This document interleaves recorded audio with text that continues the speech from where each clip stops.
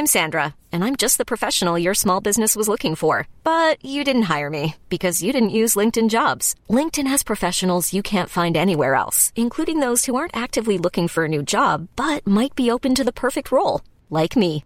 In a given month, over 70% of LinkedIn users don't visit other leading job sites. So if you're not looking on LinkedIn, you'll miss out on great candidates like Sandra. Start hiring professionals like a professional. Post your free job on linkedin.com/achieve today. Are you ready for truly hydrated skin? Meet Hyaluronic Body Serum, a breakthrough in body care from Osea. It's clinically proven to instantly increase hydration by 161%. Their lightweight, fast-absorbing serum delivers 24 hours of nonstop hydration for silky smooth skin without the sticky afterfeel. Osea's latest innovation combines the magic of their best-selling Hyaluronic Sea Serum with a new formula that's good for the whole body and 5 types of hyaluronic acid to target every layer of the skin.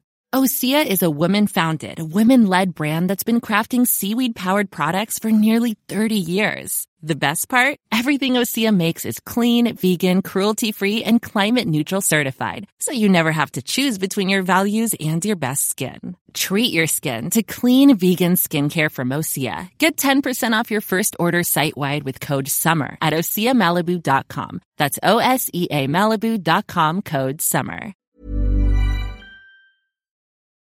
It's Mike Check, the podcast by Mike Myers. And we're clear.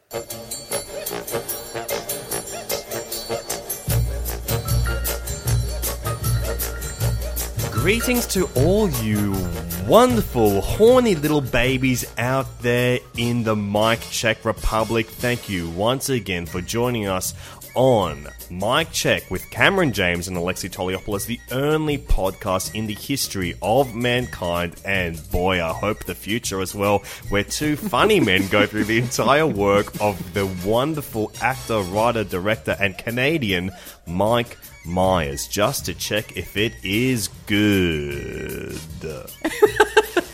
My name is Alexi Toliopoulos, and with me, as always, is another funny bastard, Cameron James. Hey, everybody. I would like to first of all say thank you, Alexi, for adding the word Canadian to the end of your description. Well, we simply must. We must do it because we forget that about Mike. Yes. I mean, we often think, when I say the words Mike Myers, what's the first thing you think of? Horny. Okay. What's the second thing you think of? Shagadelic. And what's the third thing? Excellent. Just catchphrases? Yes. But one more? probably the fourth one would have to be Canadian. Yes. And I guess that's something we're going to delve into today, is the Canadianness of Mike Myers, because today we're doing something a little bit different. Yes. The library is open, honey, so we're going to be talking about the book that Mike Myers authored. It's called Canada. By Mike Myers. Now, up until this point, we've been researching Mike independently. We've been making assumptions. We've been using my psychology degree. Yep. Which I actually never did psychology, but I tell people I did a year of psych. And it's just to scare them, to go, I can know you, baby. When I meet Watch someone, out for me. the first thing I say is, hey, look, just so you know, I did a year of psych, so I'm probably going to be analysing everything you say right now. But that's human nature. And then when they say something, I go, interesting. And I make a little note in my notepad, and they freak the fuck out. You're like Columbo, but you never turn around and say something back that's going to scare him. You just go, interesting. And then you do walk off smoking your dirty cigar. If they ever looked in my notebook, they'd see it's just over and over again, it just says, I am horny. Or interesting, ... over and over. But up until this point, we've been making a lot of assumptions about Mike. We've been doing our own analysis of the man. But this is the very first time that we have gotten a definitive insight into the mind of Myers. And I am very excited to discuss it because this is straight from the horse's mouth. And Mike, I'm sorry that I called you a horse. I'll tell you something you may not have known about Mike. He did once open mouth kiss a horse. One of the great jokes from Goldmember. Yeah, so we will be talking about his book, Canada. It was released last year in 2016. It has not been released in our hometown of Australia. Well, the world is a one giant country, so that's why I called us a town instead of a country itself. The world is a country, and it's also flat. Yes. And we do believe that here. We're not just mucking around. Truly, the world is flat. We are truthers when it I'm comes scared to we're going flat to fall Earth off. theory. We're right at the underneath side of the. We are right on the edge of the Earth, and I'm freaking the fuck out at all times. But why don't we dive right into this book? Because the one thing that calms me down when I'm freaking out is Mike, and his words really actually got me through a lot in the last few months when I've been reading this book. Yeah, tell us some of your hardships, mate, so we can relate to you. I might just DM them to anyone who wants to hear them. Yeah. So if you'd like to, please DM the Mic Check page, and I will write back to you with some really deep, dark shit. But only late at night. Only late at night. Sorry, guys, I've been busy. Yeah. All right, why don't we dive right into the book, Canada by Mike Myers. Mike Myers says, I'm an actor, a writer, a producer, a director, a husband, and a father, but no description of me is complete without saying that I'm a Canadian. Chilling. Mike Myers, the man behind some of the most memorable comic characters of our time, has often made winking allusions to Canada in his outrageously accomplished body of work. But now he turns the spotlight on full beam. Canada is Mike Myers' insightful, frequently hilarious, and wholly subjective analysis of what makes Canada, Canada, Canadians, Canadians, and what being Canadian has always meant to him. It is both a memoir of a Canadian at home and abroad, and a wildly autobiographical investigation of a nation. A true patriot who happens to be an expatriate, Myers is in a unique position to explain Canada from within and without. His literary debut brings his love of Canada to the fore at a time when the country is once again looking ahead with hope and national pride. That was long. That's probably as long as the book. It was 3 things. Long, hard, and full of sperm. Yes, or semen. baby. Now, that's very interesting. If you were listening to that synopsis, that is actually a very good description of what it is. It is part memoir, part investigative analysis of his own country, which is actually something that I found really interesting. Oh, totally. I mean, when I picked it up, I thought it was just going to be kind of a my story type thing, but it is that. But it goes on some really great sidebars that are just about the history of Canada itself, his experience living there in the 60s and 70s, what it's like being an immigrant family in Canada. It's really great. It's part historical book, really. Totally. And I think as well, it's really interesting for us because Australia, I think, is a very similar country to Canada in that we are a colonized country. So I think we have a lot of the same influences that Mike had and a lot of the same kind of childhood that Mike had, having a lot of our entertainment come from both America and abroad in... A hot broad. Very hot broad. Very Perhaps, voluptuous hot broad. Yes, the name of Gilbert Grabner. But, you know, a lot of our entertainment does come from England as well. So I think it's very interesting from that perspective, reading it as Aussie boys. And I've always related to Canadians. Of course. Whenever Canadian comedians come over here and we get to hang out with them, I always feel a kinship with them. Yes. Because we're similar. I think Australians are generally quite laid back, easygoing, self-deprecating, polite, which is the exact same disposition as a Canadian. Yes. In fact, one of our listeners, Jasmine on Facebook, said to me recently in Brisbane that I, and I guess by extension you, she would have said it to you if you were there. Jasmine, darling, thank you for hopefully what will be a compliment.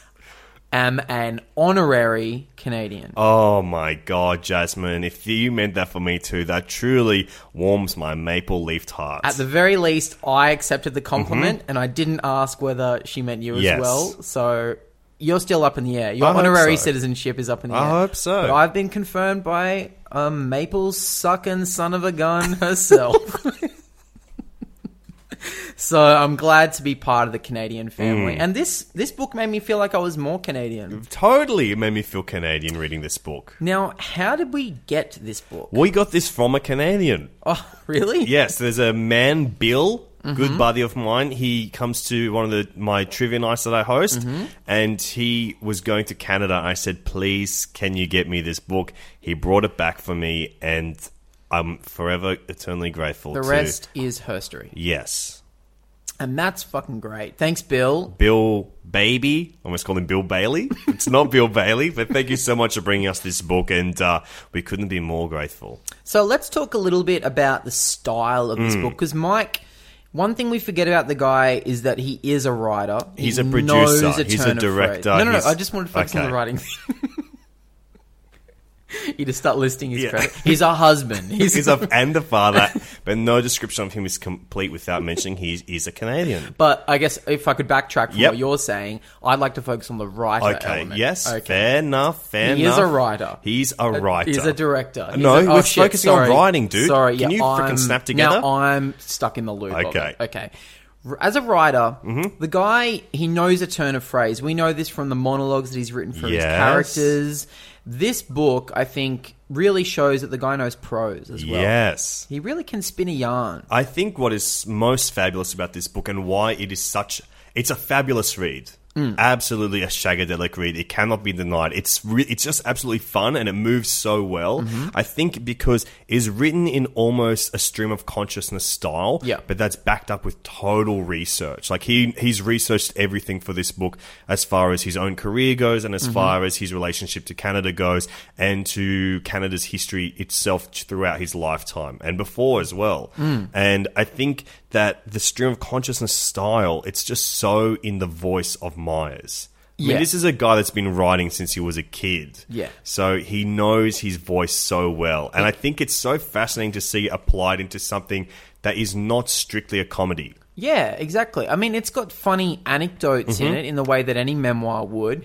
But I think the bits of it that really grabbed me were, say a chapter, for example, where he might be talking about how little money they had growing up, and then he'll start talking about how he only had a knockoff pair of Adidas shoes, and then that will spin off into this whole generation of children in Canada who couldn't afford real Adidas, and then there's a whole it just continues to spiral outwards and outwards, getting bigger and bigger and bigger, broader scope of Canada, and then it will come right back down to Mike's personal experience within it. It's really something.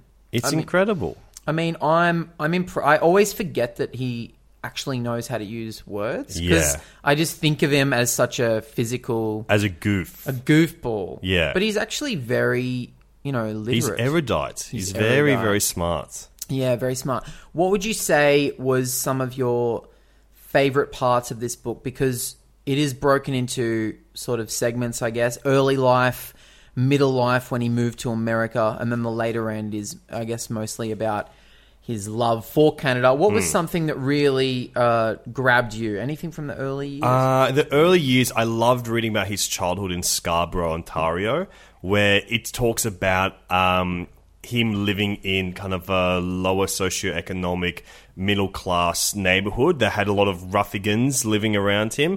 That was something I could relate to. I grew up in, I guess, it took me a long time to realize this, but, I went to a school that was quite similar, with a lot of ruffians. And I think it's a very recent realization for you. You were just telling me a yarn of your own. Yeah. That I think it seems to me like you just realized that you went to a rough school. Yeah, it was really, really recently. Should I talk about it on the podcast? Yeah, but don't use names. I mean, I don't know any of these people's names anyway. It's been a long time. Even though you went through school with them. Yeah, I mean, I forgot about them. I'm a hotshot these days. I've got a podcast about freaking Mike Myers, dude. I'm living the life. That is true, sorry. So this past weekend was my decade high school reunion for junior high. Yeah. Not my senior high. So it was from... You're not as old as me. Yeah, for year 10. So it was for my year 10 class. And so it was a lot of people that were mainly organising to catch up that perhaps didn't complete high school, that perhaps dropped out due to reasons involving the law and... Maybe a few reasons involving... man, I'm blazed, bro. Yeah, druggos and Love druggos. and children. A lot of people have decade-old children Now, what now. would you rather be a dropout for, drugs or having kids? Love to have gotten my rocks off when I was younger. I was very desperate to get that going on. Yeah, man. But I was too busy being a little nerd. Yeah. And so there was the reunion for that, and I didn't go, but I saw on the Facebook page for the event where people were just going like, yeah, anyone that didn't come to the reunion, fuck off, your dog's bra. I'm like, well, okay.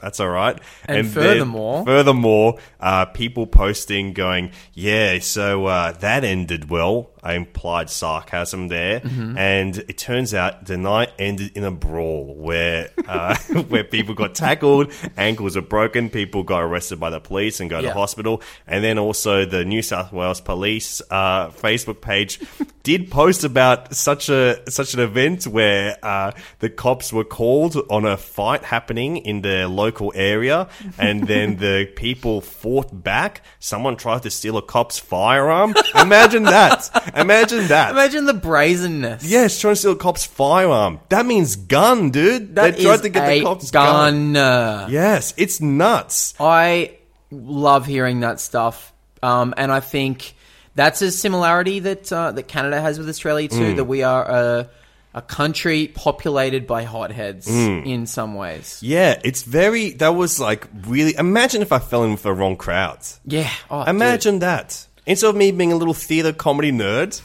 imagine instead of me going like learning about, stuff like Mammoth in high school. Sure. I was living the Mammoth life instead. Swearing and getting guns and stuff like that. Chuffing cigs. Chuffing dogs. Freaking okay. Dugans. I mean, in comparison, I actually did fall in with the wrong crowd in high school, but I taught them about theatre. Yeah, it's a real I taught Bootman them story. about dance. I Yeah. taught them about poetry. I started rapping Shakespeare to them. And they were like, whoa, dope rhymes. And I was like, bro, Bill wrote those. Beautiful. Yeah. Let's talk I was about a real Michelle Pfeiffer type. some of the Canadian childhood. This is chapter. So the book is split into 3 parts, each with 2 chapters. The first part is True, and that's chapter 1. Who are we? Why are we? And that was chapter 1. Sorry, chapter 2 is a Canadian childhood. The second part is Patriot, which is chapter 3, the next great nation, and chapter 4, a Canadian adulthood. And then the final one is Love, which is losing Canada and a Canadian future. So it is really told through. It mainly is Mike's story, told through the lens of his life in Canada and the way Canada has influenced him. But it is also the story of Canada through the eyes of Mike Myers. There's a lot of stuff in that early bit, in the True bit, about his Canadian childhood that I had no idea about. And I've read a lot of interviews and bios on the guy, but I still didn't know the extent to which he worked in television as a child. Did He you was know a that child stuff? actor. I didn't know at all. I mean, I kind of knew that he'd done ads. I think Yeah. that anecdote of him doing an ad with Gilda Radner was something that we've talked about on this podcast, and it was kind of common knowledge. But I didn't realize that he was sort of a child star. He was in TV shows and musicals and things like the that. ads were very big, and he got kind of bullied at school for being in these ads. But what a great insight, hey, how he says that, because these ads, like we all know ads from TV where there's... Yeah, there's of course. I've seen look, them. we've all seen them, guys. Yeah. And one thing you might know about an ad is that there is often a catchphrase or a jingle in these ads. Yeah. Mike, little child star, often in charge of saying the catchphrase or the jingle in these ads, and then would be mercilessly bullied with people repeating the catchphrases back at him. Little did they or he know that one day he would be the creator of catchphrases. The king of the The catchphrase. catchphrase king. That's him. That's so good, isn't it? I think that says something, that it was drilled into him early on, that there has to be a hook or like a catchy element, like a pop song. And I think he was quite open with it when writing the book, where he was like, I guess it wasn't the end of that for me either. Yeah. So I think that's really cool, really fascinating. Very fascinating. I love the Gilda Radner anecdote. Yeah, can you talk about that story? Sure. So he was in an ad with Gilda Radner pre-SNL. So this is before she's on SNL. She's a Second City star. Yep. She'd probably been in the Godspell, the famous Godspell play that had been around Canada for a little while. Was she Canadian? Yeah. Yeah, like everyone, dude. Like Yeah. me and you. We're all Canadian. We're all Canadian.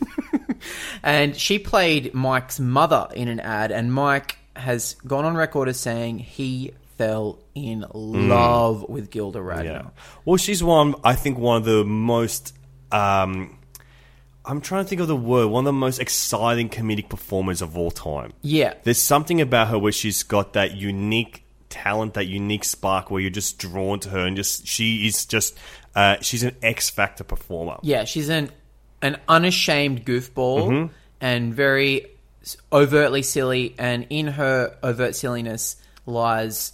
Deep pathos. Yeah, absolutely. That's so pathos. true. So she was just doing ads, and she was doing Second City at this point, and Mike, they were in an ad together. He fell in love with her, had a bit of a crush on her, and then as he said his goodbyes to her on set, he cried, and his brothers used to tease him about that for years. They called him, was it Sucky Baby? I think so. Sucky Baby. Sucky That's what they Baby. called him. Yeah. Sucky Baby for years. And then a little while later, his brothers teased him and said, "Hey, Sucky Baby, your girlfriend's going to be on TV on Saturday night in some crap show. It's so crap, it doesn't even have a name. It's just called Saturday Night." Ding, ding, ding. That was Saturday Night Live, bros. Live from New York. It's Saturday night. Gilda Radner! And one day featuring Mike Myers. R.I.P. Yes. So Mike watched Saturday Night Live for the first time on the debut episode, and he said out loud to his brothers... How funny is George Carlin doing these bits? That's not what he said. Okay. He said, "Andy Kaufman's a gas." Yeah. No, he didn't. He Look said, at him doing Mighty Mouse. He said, "One day I'm going to be on this show." And his brothers said, "Dream on, Dream Sucky Baby." on, Sucky Baby, you dingboot. Little did they know that he would. Yes. And I love that. That's so great that Gilda was an early influence of his, and maybe possibly even the reason why he dreamed of being on that show. Perhaps. We have Gilda to thank. Thank you, Gilda. Thank you for making Mike horny at a young age and keeping him horny well into adulthood. Well into adulthood. And that does serve as a bit of a cyclical device in this. Because I think later on in the book, one of the saddest moments is when Mike is on SNL. He's a featured player, I believe, one of the youngsters on the show. Yep. And he is leaving 30 Rockefeller, New York, the home of Live from New York. It's Saturday nights. The comedy program. He's stopped by a reporter asking him about Gilda Radner, and he finds out from the reporter that Gilda has tragically passed away. Tragically, we did lose Gilda. We did lose Gilda, and he talks about breaking down and how hard that was for him to hear when he's finally kind of reached his goals and dreams that were inspired by her. She is taken from this disgusting world that we live on. The angel, she did get her wings and escape this filth-ridden planet that we live on. Fucking sewer Yeah, that we live in on a day-to-day basis. exactly. And you know what? We need bright, shining angels like Gilda, like Mike, to shine a light that is so bright that it distracts us from the feces and excrement. Yeah, and that Domino's surrounds us. pizza all around us. And just rats all around us. all the Tall time. rats wearing kimonos and shit, dude, teaching us kung fu and martial arts and ninja skills. And, I mean, that was a sad moment. There's a lot of emotional moments in this book. One thing we do know about Mike is that he is an emotional guy. He's very emotional. He wears his heart on his sleeve. And this book is very full long of... sleeve. Very, very long sleeve that covers his wrist. You need a shirt sleeve that long to cover... The world's biggest heart. The biggest heart in the world. It's a lot of earnest moments like that in this book. And I think it's the type of thing that I would find a little bit jarring or sappy if it were in an interview. But seeing it written, it gets me emotional. Oh, totally. I weeped up a few times in I this. weeped up a few times in Yeah. this. What were some times that you wept? That Gilda story Yeah. definitely made me weep. The stuff about his father in the later years. Oh, where he yeah. talks, especially because we talk about Mike's daddy issues a lot on this podcast. That's because they're always relevant. Daddy wasn't there. Well, Daddy was there for a lot of the time. That's why Mike loves his puppy so much. Yeah. And His Faja. His Faja, his papa, his mother's husband.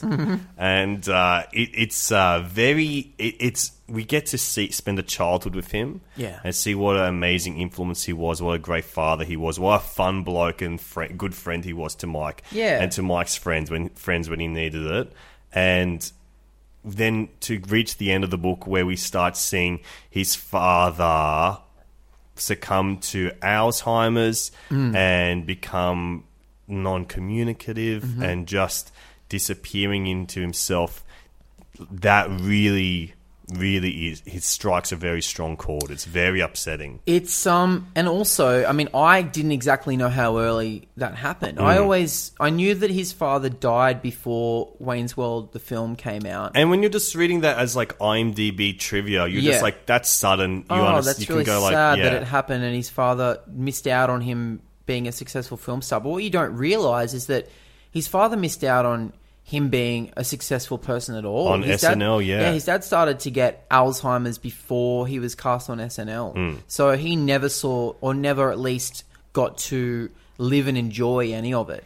And it mainly started out during his years abroad when he was living in England. Yeah. Yeah, man, there's so much in this book. Yeah. I keep forgetting how many lives Mike has lived. Yeah. Really? There's a lot. At least 9. Yeah, according to one of his characters, Mr. Cat. Mr. Cat in the Hat. That darn cat. Yeah. I'll tell you one thing that made me emotional, and it's a little anecdote that sort of starts out very, chill and very kind of cute and funny. It's a little anecdote about his time at SNL when he sort of became close with Phil Hartman. And he tells a couple of little funny facts about, Phil, and a couple of funny times that he spent with Phil. One of them including Phil's endlessly changing hobbies. So he says, every week I would walk past Phil's change room and Phil had a new hobby that he was just obsessed with, and then he would master it within a week and move on to something else. Phil is one of those famous people who could kind of do anything. Yeah. He was a goddamn graphic designer, an accomplished graphic designer. Yeah, for like big bands and stuff. He designed album covers. Yeah, he could do it all. And so Mike tells a few stories. 1 week I walked past and Phil was appraising diamonds. He had like a loop and he knew exactly how to appraise diamonds. Another week I walked past and he was assembling ships in a bottle and he got really good at doing that. Wow. Another week he was purchasing property in Hawaii and then flipping it and stuff like that. And then the bit that made me tear up, and I was already welling a little bit with like feeling, oh God, Phil Hartman, was that Phil got really into collecting guns. Yeah. And Mike tells a little anecdote where he says, I watched Phil select guns from a catalogue that he was going to purchase and I left his office with an uneasy feeling in my stomach. And I honestly cried. Yeah. Just, it hit me all of a sudden because I thought it was a cute anecdote. And then I realised that, oh God, that's probably the gun that ended his life. Yeah. I got really upset about it. I had to put the book down. Yeah, that Phil Hartman, all that stuff always will get to me because as a kid he was one of my big guys, like with Mike and Dana and stuff, seeing him on those early SNL tapes. And I think he was one of the first people I knew that had died. Like that was one of the first things as a kid I knew that he was no longer with us. Yeah. And I didn't really know how. I'd heard that he'd been killed. And so it was one of those, that's always stuck with me my whole life as one of the most traumatic things ever is Phil Hartman's passing. It's still, I remember, because I used to love News Radio, which stars Dave Foley, who gets many shout-outs in this book as well. Yeah, heaps. Heaps of shout-outs for Dave Foley. But we'll save those for our other podcasts, The Search for the Foley Grail, which is about trying to find Dave Foley's best work. And I think it's probably going to be A Bug's Life. Who knows? There's a few other little things that could go up there. But I remember watching. I loved News Radio. It was such a silly, great sitcom. And then when he passed away, I remember thinking, how the hell are they going to replace him? And they ended up not having to because the show kind of got cancelled. But I remember being profoundly affected by his death at the time. I remember because I was such a fan of him. How from old that you've show. been? God, I don't know. When was that show on the air? Who knows? I was in primary school. Mid-90s it would have been. I think, when did he pass away? Must have been around then. Yeah. I was in primary school for sure, and I just loved that show. I loved him and Andy Dick and Foley, Joe Rogan. Obviously, still a big Joe Rogan fan. Yeah, of course. You love him. You're always fighting. Yeah, I'm always doing MMA and taking acid. Shit like that. Yeah, you're actually fucking awesome, dude. I don't tell you that sick, enough. Dude. And I'm a fucking atheist and I don't give a fuck who knows it. But I do believe that if there is a God, Phil Hartman is making him laugh right now. Oh, wow. What a great way to put it. So, Phil Hartman died in 98. Okay, right. So, yeah, I was in primary school. Yeah, it's hard to take. I don't remember if this is in the book, but I know Mike has said this is a quote from Mike Myers. And I think I may have... It's either in this book or I saw it in this roundtable he did with Bill Hader, Seth Meyers, and Ben Stiller at like a comedy festival type thing years ago, and it was filmed and was on Netflix for ages. I don't think it's on there anymore. I have seen that, yeah. Yeah, and he says at Phil Hartman's funeral, he's talking about how John Lovitz is the funniest person he's ever met in his life. And he said at Phil Hartman's funeral, people kept on going like, oh my God, I can't believe he's dead. And like just being in total shock because it's one of the most shocking deaths in comedy history. And then John Lovitz would go, come on, you're making it sound worse than it is.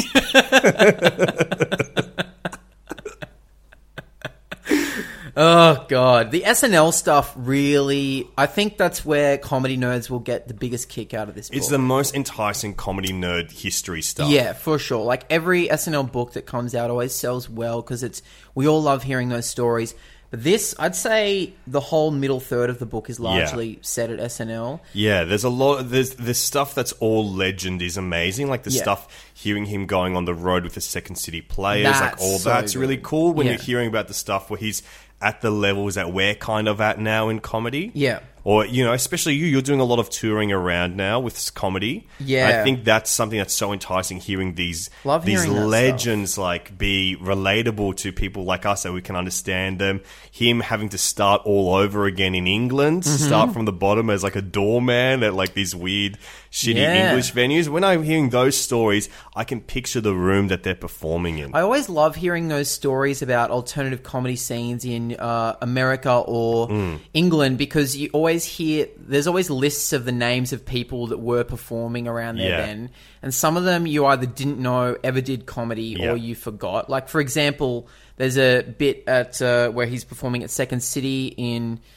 Chicago, and Michael Keaton is around and kind of compliments Mike and says, you're amazing. And you always forget Michael Keaton started as a stand-up. And another great one from England is that Hugh Grant was part of the alternative comedy scene. And that's something you just don't... Hey, I'm Ryan Reynolds. Recently, I asked Mint Mobile's legal team if big wireless companies are allowed to raise prices due to inflation. They said yes. And then when I asked if raising prices technically violates those onerous 2-year contracts, they said, what the f*** are you talking about, you insane Hollywood ass f- So to recap, we're cutting the price of Mint Unlimited from $30 a month to just $15 a month. Give it a try at mintmobile.com/switch. $45 up front for 3 months plus taxes and fees. Promo rate for new customers for limited time. Unlimited more than 40 gigabytes per month. Slows full terms at mintmobile.com. Hey, it's Danny Pellegrino from Everything Iconic. Ready to upgrade your style game without blowing your budget? Check out Quince. They've got all the good stuff, shirts and polos, activewear, and fine leather goods, all at 50 to 80% less than other high-end brands. And the best part? They're all about safe, ethical, and responsible manufacturing. Get that luxury vibe without the luxury price tag. Hit up quince.com/upgrade for free shipping and 365-day returns on your next order. That's quince.com/upgrade.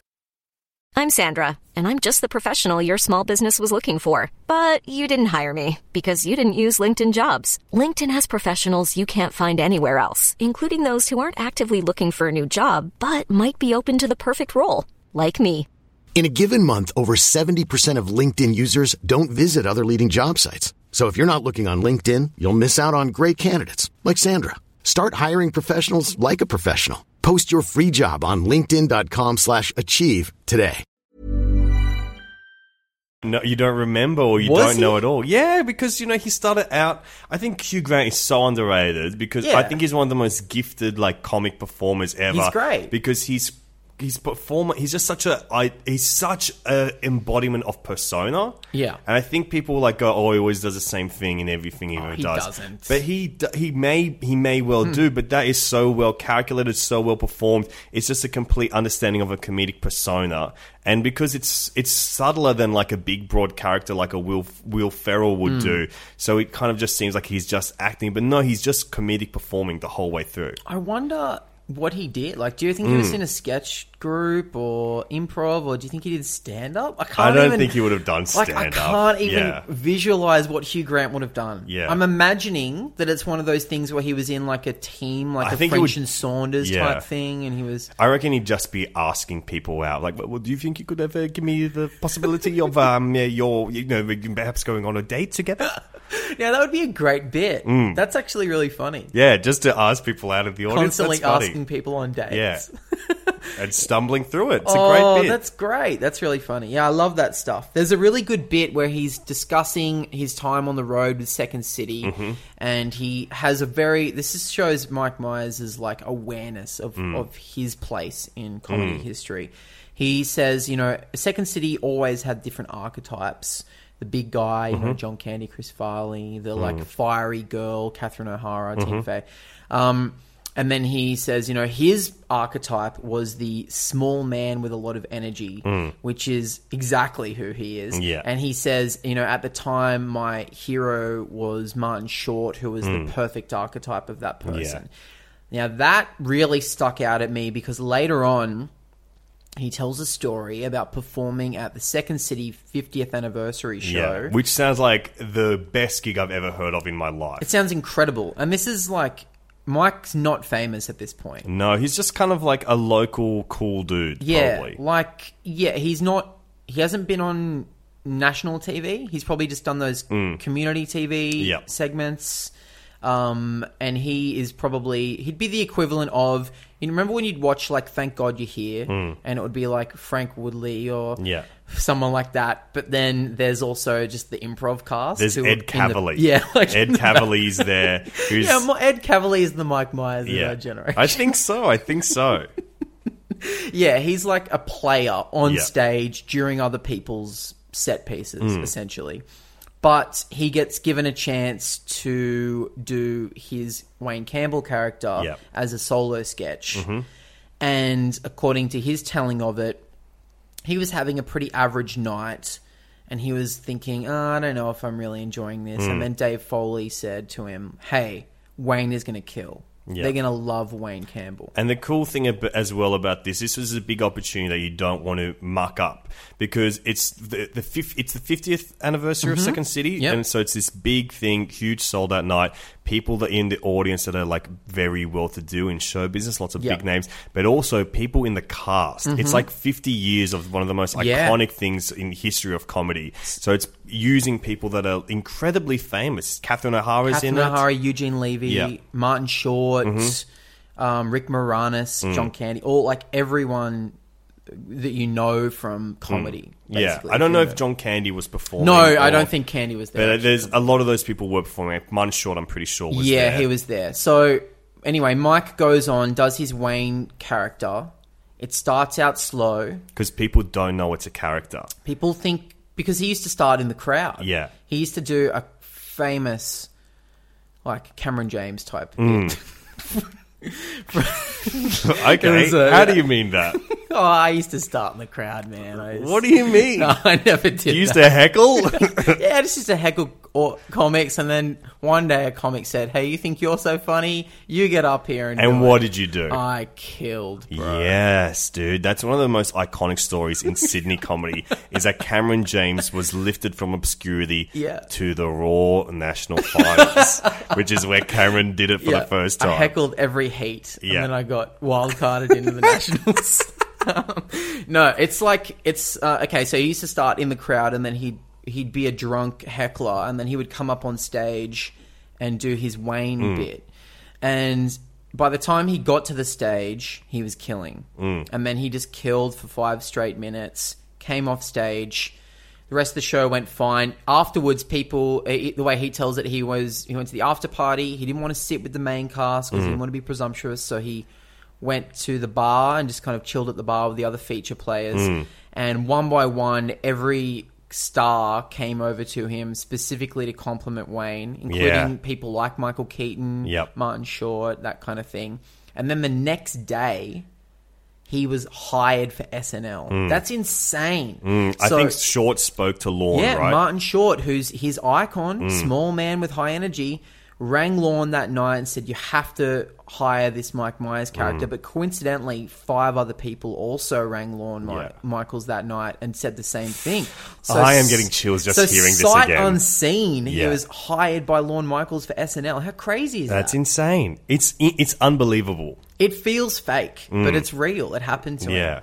And then there's a whole bunch said at SNL that just like, oh god, I would have loved to have been there just to be even a crew member. Oh my god, to be a fly on those walls? Yeah, I mean, I'd hate to be a fly. I would be willing to be a shit-eating fly just to hang out on those walls. But the thing is that you've just said the thing I hate most about flies, which is that they have to eat shit. Yeah, well, you know, I'm one of those guys that's eaten a lot of shit in his life performing as a comedian, so I'm ready for it. Hey, speaking of eating shit, this is jumping back a bit. Back. Well, speaking of eating shit, let's tell this story. This is one of my favourite anecdotes from the story about Mike's childhood in Scarborough, Ontario, where he talks about these, the rough kids. What did he call them? Like the delinquents. Yeah, the delinquents. Juvenile delinquent type guys. And there was one of his friends who was a latchkey kid who had a mum who had many different boyfriends and stuff. So they would always hang out at his house. And there was one time where he said, "Does anyone feel like eating?" And Mike and his friend said no. His friend goes upstairs, comes back down with a plate of food and a knife and fork. Also, he's dressed in a complete tuxedo, a little kiddie tuxedo. He sits down with his knife and fork and starts cutting away at the food. What is the food? It's a turd. He did a shit on a plate. And did he eat the turd? I don't know if he ate the turd. Mike just says that they all just watched in shock as their friend cut up a full log of turd with a knife and fork whilst dressed in a tuxedo. Yeah. I don't think he actually ate it, but he definitely cut it up. That is one of the funniest things I've ever heard. It's funny to read it, but I think at the time I would be like, you are a mentally ill man shitting on a plate and bringing it out to us. I want no one to ever see one of my turds. One of my biggest fears is someone's going to see my turd and then go, a lot of gummy worms running through this turd. Yeah. Well, I mean, first of all, you couldn't probably have your turd on a plate. It would have to be in a bowl. In a bowl with a straw. Yeah, you'd have to come down with it in a cocktail glass if you wanted to pull that prank. So that was the story about the turd-eating boy. Yeah. But let's get back into the SNL stuff. How good is that? That's a little insight into an early influence of Mike's, who is someone who just committed wholeheartedly to a bit. That's exactly great. I think that's a nice little insight into where someone picks up influences from as a child. That's great. Mike is the king of commitment. Loves to commit crimes. Okay. Against me. Yeah. So we're talking about the SNL stuff, and I think this is just legendary stuff from the hallways of Studio 8H? 8H, yes, Studio 8H at the 30 Rockefeller Plaza. Sure. And it is fascinating, just seeing all these legendary names be thrown around. And one of my favorite small stories there that shows Mike's importance to SNL was he talks about how everyone was really against him in the writer's room. Yeah. And there was a point where an unnamed man grabbed him and they almost had a fight. Yeah. And Mike shot it down by, from his rough childhood in Scarborough, being able to say something really tough to stop a fight from happening. Yeah, he shit-talked him. Yeah. Or he, used his hockey years. Yeah, exactly. I found that really fascinating because there's this turn in it where it just shows just a wonderful quality of how human Mike can be. Just the human kindness that he can show, where after Wayne became the breakout character of SNL history, one of the biggest SNL characters of all time, that other writer who we had tussles with, his little brother came to one of the Christmas parties at SNL, and he was really excited to meet Mike, and the guy brings him up to Mike, and Mike said, "Your brother's one of my biggest hero." Like he says, the kid says, "You're my hero." To Mike. And Mike says, "Oh, that's so nice of you. Your brother is my hero. He's one of the best guys here at Saturday Night Live from New York. It's Saturday Night Live." And I think that is one of the nicest things I've ever read. Yeah, it's nice, and it also shows that revenge is a dish best served cold. On a plate with a knife and fork. And cut up, and then, surprise, it's a turd. And I think that's the Canadian in Mike. Yeah. And that's where all the stuff about him, talk about Pierre Trudeau being one of his heroes, showing kindness and empathy for other humans. I think that is the moment where that all comes full circle. How interesting was the fact that no one believed in Wayne as a character at SNL? That was a crazy thing. This is my all-time favorite story in this book. So we should step through this a little bit. So he wrote this sketch. Okay. So, I mean, first of all, you need the background knowledge that it was a hit in Canada. Yeah. It was such a hit in Canada on stage and on, like, community TV that when Mike was hired by SNL, all the press in Canada was... will he get to do his Wayne Campbell character on air? Like, people were hyped about that character. There's a quote from a newspaper clipping that's a photo of it is in the book that says, "Could Wayne become this year's church lady?"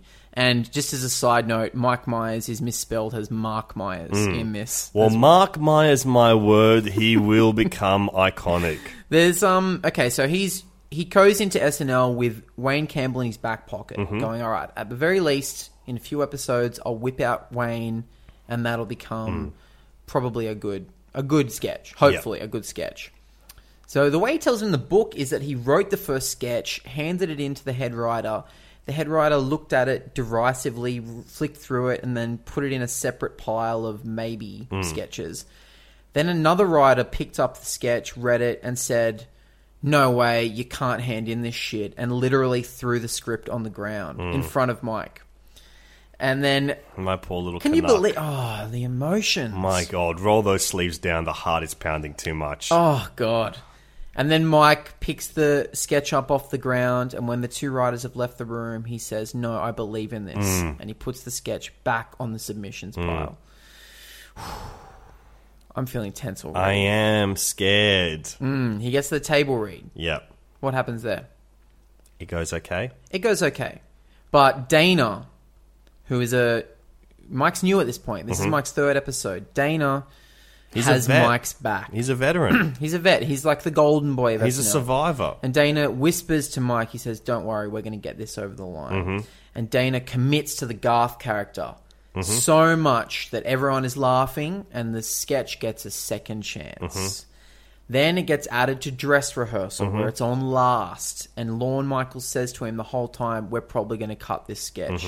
Don't get too attached to it. We're probably going to cut it." It doesn't get cut. It goes to air. The show is on. It's live from New York. It's Saturday night, baby. Wayne's World, party time, excellent. Wayne's World is going to be on last. Lorne continually says to Mike, during broadcast, your sketch will probably get cut tonight if the musical act goes long. Yep. The musical act goes to time. Lorne turns to Mike and says, "You're on." Put on the hat. Put on the wig.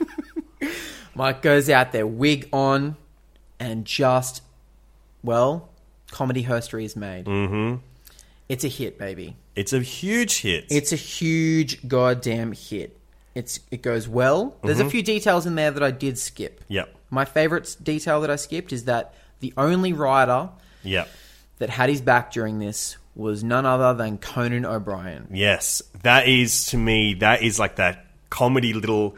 That's, of all the things in the book, and there's a lot of them, the one where it's just two little things come together that are absolutely the most iconic things in my life. Yeah. And for you as well. I think Mike Myers is one of our biggest heroes, but Definitely. for both of us, Conan O'Brien might be the number one comedic influence to us. He's huge. He's a big deal. He is. And to think of Conan as a writer on that show who is the only writer on staff who comes up to Mike and says, "Hey man, that Wayne sketch is so weird and so funny. Yeah.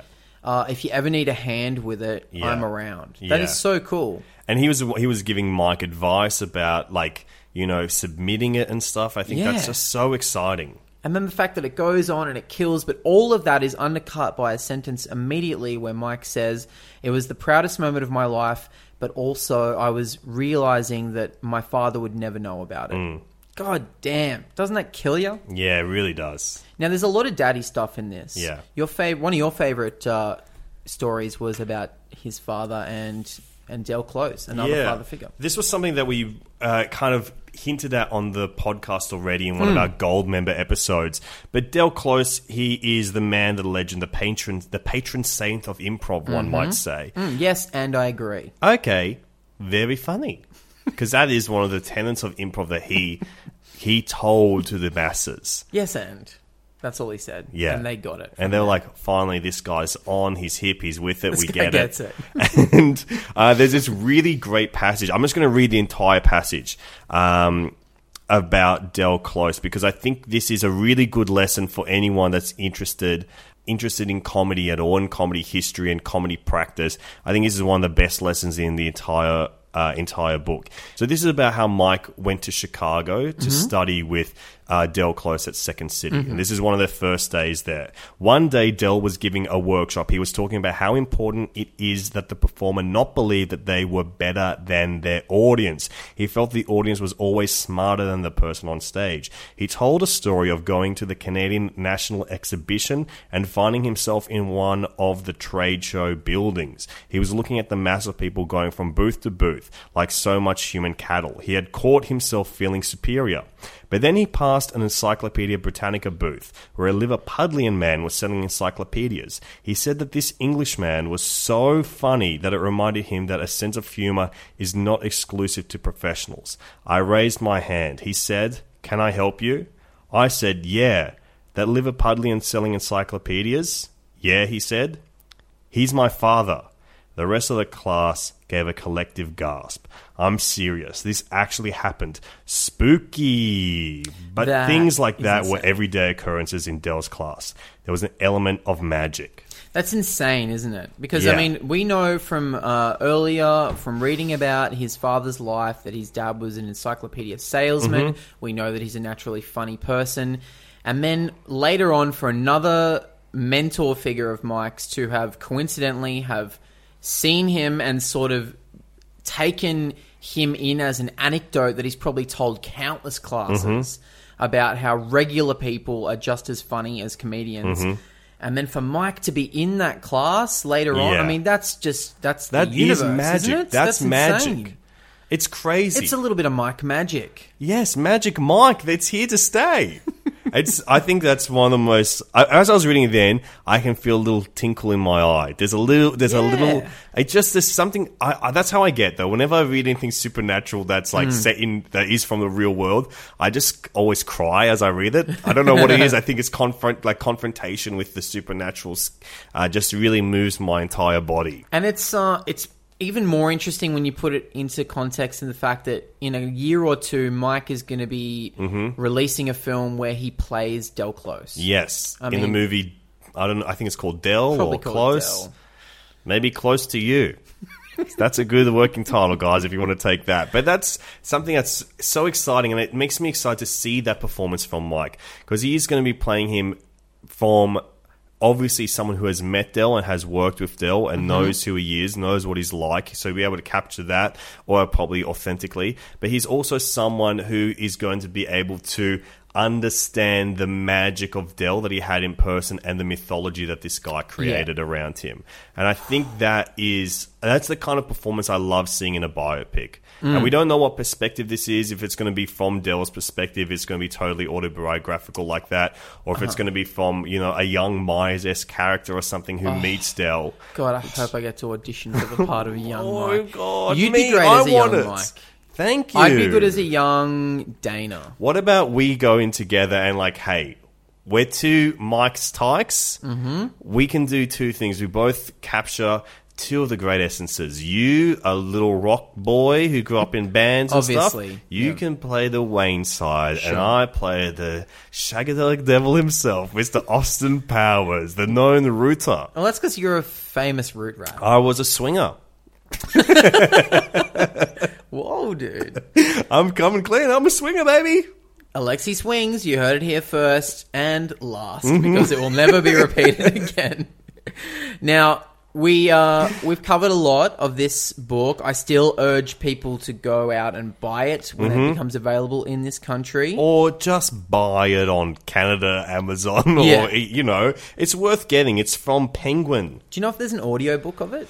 Oh my God. We'll just release that as a podcast. Just we're going to pirate the Mike Myers read audio version but of this. But I'll tell you what I was most interested in. No, not most. There's a lot I'm really interested in this. But one thing that really grabbed me, and I know it grabbed you too, is, look, when we started this podcast, we talked a lot about the Myers curse. Yeah.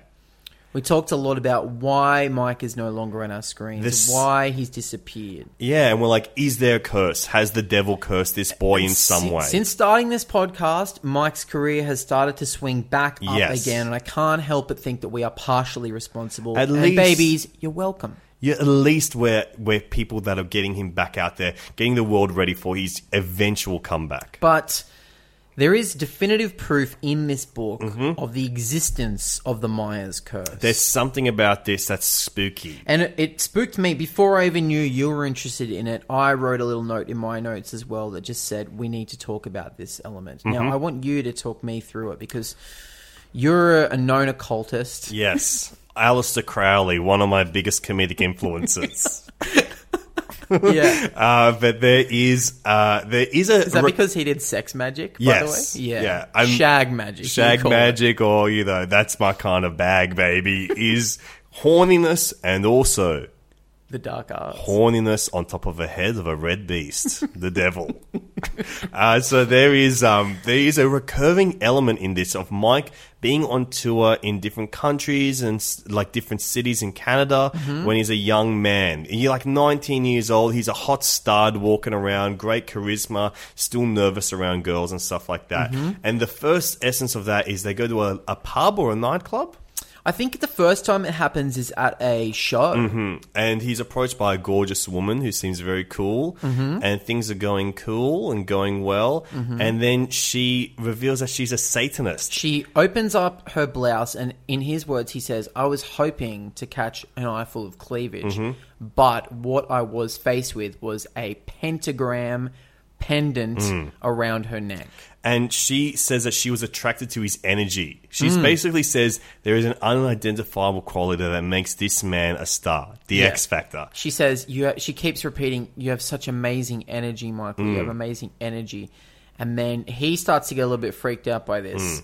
And so he makes an excuse about feeling sick and that he has to go back to his hotel. And she says, blessed be you, Michael. And then he leaves. That's weird. Yeah. And what's weirder? His friends make fun of him on the tour. They start saying it. It's another catchphrase that he's mercilessly bullied with. Blessed be you, Michael. They keep saying it. And then what becomes a little bit stranger is that this happens again and again. It happens like a few 3 times. or 4 times. People the blessed come up to be him. you. There's one instance where he's mid-show, he's doing a scene, and then halfway through the scene, a booming voice from the darkness of the crowd yells out, "You have amazing energy, Michael." And everyone in the crowd is notices this voice and turns towards the source of it. He can't see it from the stage. But then later on, he's hanging with the fans, he's having a drink, and this long-haired, kind of like black leather clad man, a Penn Jillette type, comes up to him with the same booming voice and says, "You have amazing energy, Michael. You were amazing out there on stage." And Michael's a bit freaked out. This guy also has a pentagram. And then as he leaves, the man says to him, "Blessed be you, Michael." Yeah, and it happens a couple of other times as well. People keep saying, "Blessed be you." There are Satanist forces. Yeah, and Mike talks about how to him. scary it is and how disturbing it is. And he's freaked out, but everyone on tour just makes fun of him about it. Oh, the Satanists. I think they get a bit freaked out about it as well, but it's like... And there's no conclusion. It's like, well, I found out there was a prank. Yeah, and I kept reading going, all right, surely it's going to be just a long-running prank that these people had on him where they were paying local freaks to approach him. Maybe that is the case, but there is no resolution to it at all. There's another one where he's walking home and he's Yeah. drunk, and then these wolves come out of the Yes. forest and they start walking alongside him. Yeah. Now, this sounds like we're just making shit up. When I'm is saying from it the out book. loud, this Yeah, is crazy. exactly. But it's, an anecdote about how he's walking along this cold road in Canada. Like and, miles long. yeah, because he's drunk and he's missed the last bus or some shit. And then these wolves just start walking alongside him, and he says there's like 11 wolves, and he's like the 12th one. Yeah. And then he eventually gets scared by the wolves, and he hails down. He hitchhikes, and the hitchhiker has one eye, and I think again mentions that he has great energy. So this shit freaked me out. It's scary. And I think why these dark presences are drawn to Mike is because, like you mentioned, Aleister Crowley, these people love sex involved with their magic. And when you see Mike perform, there is an undefinable sexual quality to the man. Well, I could define it as one thing. Horniness. Absolutely. Yes. There is a horniness to Mike that drives his comedic persona, much in the way that a horniness would drive an L. Ron Hubbard type. Exactly. If Mike were to ask them the iconic question, do I make you horny, baby? The answer now shall be, Hail Satan, yeah, baby. Blessed be you, Michael. Yes. Yes. Baby.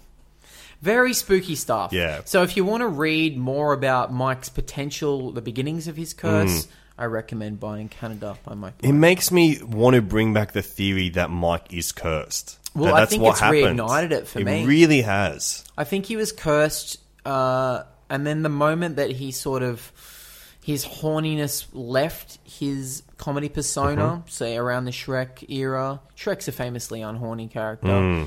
That's when the curse really kicked in, and he started given some bad luck. Perhaps the energy had been taken away. Yeah, he so- lost some of that amazing energy that he had. It's really freaky shit. Yeah. I loved this book. Me too. I think this is, I would say, up there with Wayne's World. I don't know why I said that as if it was 7 words instead of Wayne's World, and Austin Powers as the greatest work in Mike's career. Yeah, absolutely. If you watch Wayne's World, you watch Austin Powers, you read Canada. You listen to Mike Check. Do not stop listening to Mike Check. Always listen to Mike Check. Yeah, this is a definitive work. It's an amazing work. It's just a great book as well, because there's all these great pictures. It's really nicely laid out. Like Mike there's some interviews with him where he talks about his aesthetics and how he's into aesthetics and stuff. And I think this has got a lot of that just bled into the book. There's great pictures. It's so nicely designed. It's such an easy way to read this wonderful book. Absolutely. And it's just beautiful. It's just like the quality of the whole thing is crazy. You could have it out on your coffee table. I will. And people will leaf through it. There's some great... they'll have a great time. Now, I think we should check it. And if I may say so, it's good.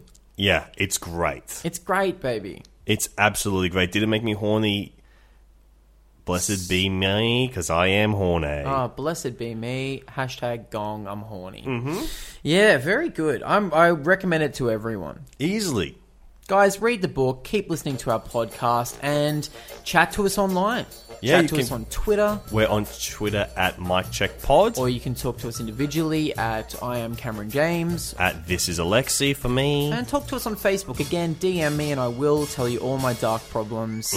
A lot of them involve walking along with packs of wolves, which is something that's wolf recently boy. been happening to me on the road. Yeah, and you're just about to be in Melbourne very soon. I certainly am. If you're in Melbourne, I'm going to be there from the 30th of March till about the 23rd of April. I'm on every night except for Wednesday at Trades Hall. You can buy tickets at alist.com.au. I just got back from Brisbane, had a great time, met some cool horny babies. That's awesome. That is awesome. Yes, and so if you're a horny baby, come and hang out with my show. You'll probably get stiff or wet during it. I hope so. At the very least, you'll laugh. It would be great to see you there. Yeah, I've also got Greenlights Comedy Nights on the 31st of March. John Conway's headlining. I'm hosting with Nick O'Malley. It's only $10. It's at the Gaelic Club at 8 p.m. March 31st, Friday nights. That's the best $10 you'll ever spend. Thanks so much for listening. Please remember to swing us a 5 stars on iTunes and maybe recommend some other actor-based podcast that we could do for you. We've got a couple coming up in the works that I shan't spoil. What's an example of an actor-based suggestion we could get? Well, a horny baby called Redundant on iTunes suggested that this podcast is almost as good as that new Rob Lowe podcast, Dr. Strangelove, or How I Learned to Stop Worrying and Love the Rob. Which is a great one. That's an easy spin-off from the world of Mike Myers, Austin Powers. Perfect. He's already and also in our Wayne's World. Oh, excellent. That's great. Keep them coming, babies. And also A View from the Top, who could forget? Of course. The 3 best collabs between those boys. Well, thank you so much for listening, everybody, and may I just say, blessed be you. Baby! It's Mike Check! It's Mike Check! The podcast